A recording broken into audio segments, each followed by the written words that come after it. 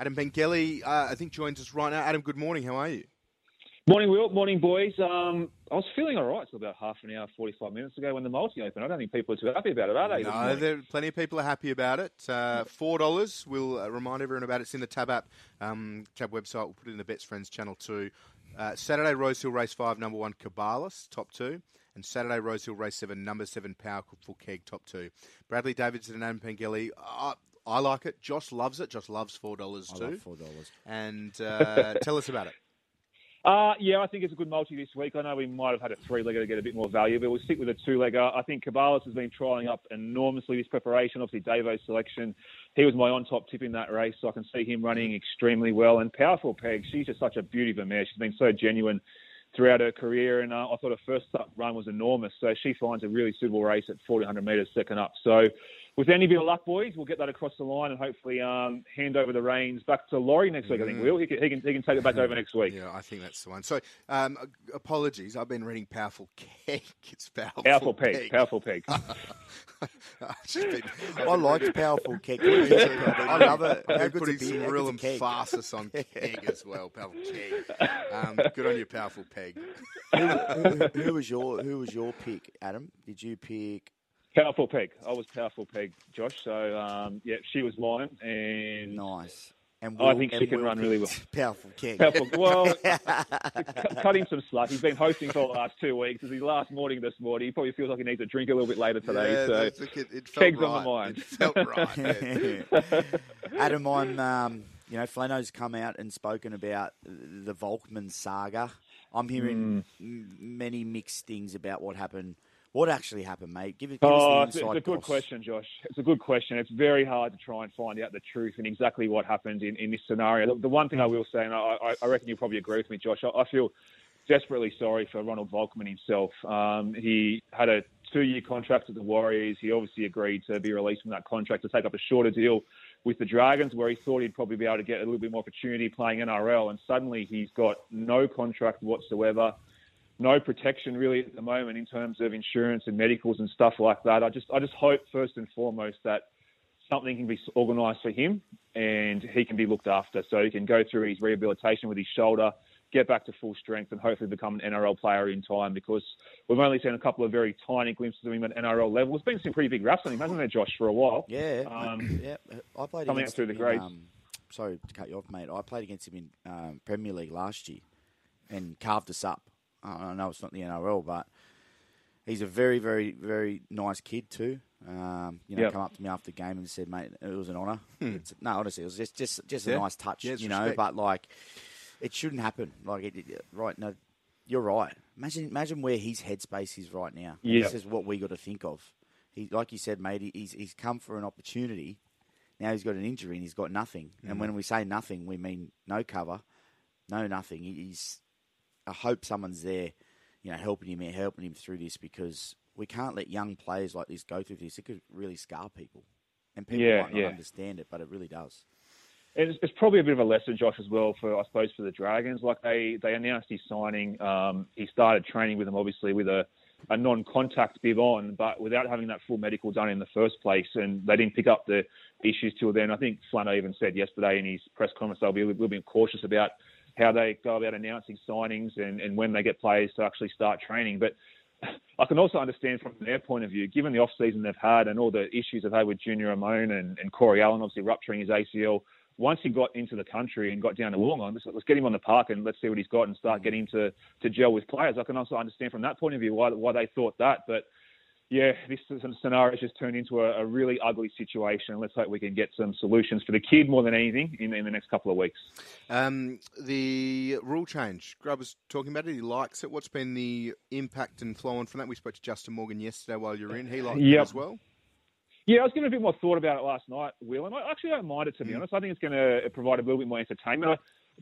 The one thing I always worry about, and I know it's a very cynical point of view to take, but some coach is going to figure out a way to rort this rule. I don't know if there is a loophole or a way that they can do it. I like that too, though. That's their job, right? Oh, yeah, it is. The coach's job is to win, and they'll take every absolute advantage they get. But sometimes, obviously, as a fan, you don't think they're doing it in the best interest of the game.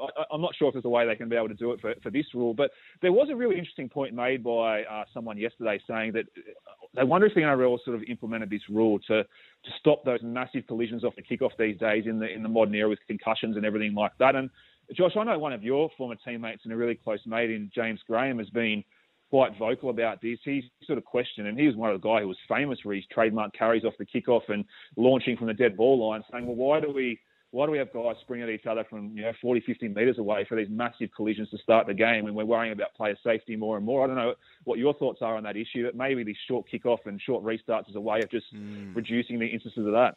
Oh, that's rugby league, though, isn't it? It's it's happened for years and years and years, and that's why we love it. I get where Jimmy's coming from. I really do, because player safety is what it's all about now. It honestly is, and I'm glad we're having the conversation.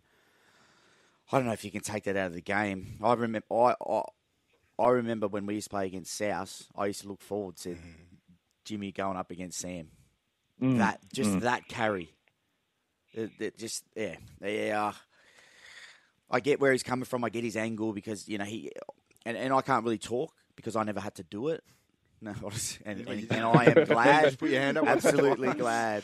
I think it's one of the scariest things to do, but they love it. But yeah, I'd hate to see it go, but I would understand why.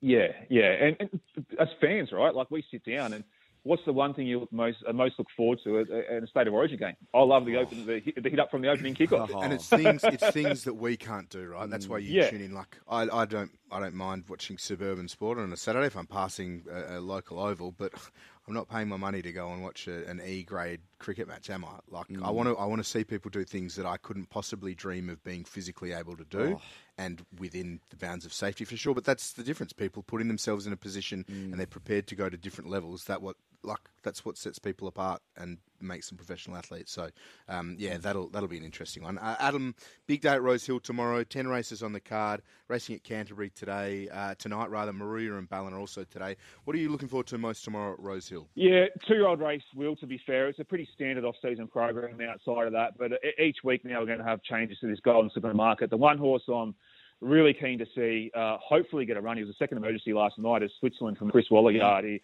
Coolmore-owned colt who's trolled up really nicely in a couple of trials so far this preparation. And it's hard not to draw just a couple of comparisons to last year's Golden Slipper winner Shinzo, not least of all given the same ownership. But the way he's trialled looks very similar to me. And Chris Waller sort of stepped out Shinzo in late January last year. This horse is obviously debuting in late January as well. I'm not saying he's going to be as good as him. That's foolish to say, but it's probably easy to draw some sort of comparisons. He's my on-top selection in the race. He needs to get a run, obviously, but there's a couple of other really nice horses that have trialled up well. There's a nice filly from the Terry Croft yard out at Hawkesbury called Zootastic, who trialled up, I thought, pretty well behind Highness, who ran well in the Magic Millions last week. She was about 30-1, I think, last night. She might be worth something on a small each way basis. I think the market's probably missed her. So that was Zootastic in the first race. Yeah. She might be a value in the race in the 2-year-old event. Adam, best bet for tomorrow in Rosehill. And look, I don't mean to put you on the spot if you haven't had a look at it, but I may be heading to Canterbury tonight. And I wouldn't mind something. I wouldn't mind. I haven't had a proper look, Josh. I'll apologise. Maybe have a look for me and give me a little text. I will. In the next hour, I'll have a look. Well, if you haven't looked yet, Josh has got a job for you. Are you going to have a crack at they've usually got the golf net out there. They have a long drive challenge on Sky Thoroughbred Central every Friday night. Marlo's been in there, hasn't he? Yeah. Look, I've got a little problem, boys. I'm going to ask you because I'm not sure if my lovely fiance is listening right now. But so I'm flying off tomorrow to lovely America, as Tom knows, producer. We're meant to be going to dinner tonight in the city. But I love Canterbury races. Do you think I should ask if we can swap? Like, she likes it. Mate, the food trucks out at Canterbury, the best. They are very good. It's a great offering. Racing New South Wales put on a good show. If I was you, and I don't know what your fiance's plans are, Josh, I'd be changing to lunch today, lunch for the date, and then into the daily double into the races tonight. That'd be the way I'd be going. A seasoned professional. I'm clapping. You can't hear Best bet at Rosehill. We'll race 7 number 7 Powerful Peg. She's part of the multi, obviously, and the best value I think, is race 10, number 10, Boot Scooter, the last race of the day. It's a really tough race. Market, I think, just completely missed her when it opened up earlier in the week. She was enormous first up. Her work through the line, and particularly after the line, was great. Second up, I think she's going to take some natural improvement. And I just cannot understand the difference in the prices between her and Principessa, who she met last start and comfortably beat. So I think she's been a value in the last. So race 7, number 7 is the best, and race 10, number 10 as the best value on the program at Rosehill tomorrow. Very good, Adam. Always appreciate it. Have a great weekend. Make sure you tell Middo that he's due back and needs to return. Yes, I'll let him know. He's still another week off, but I'll let him know when I see him on the weekend. Another week. Come on, Middo. Good on you, Adam. Appreciate it. See you, boys.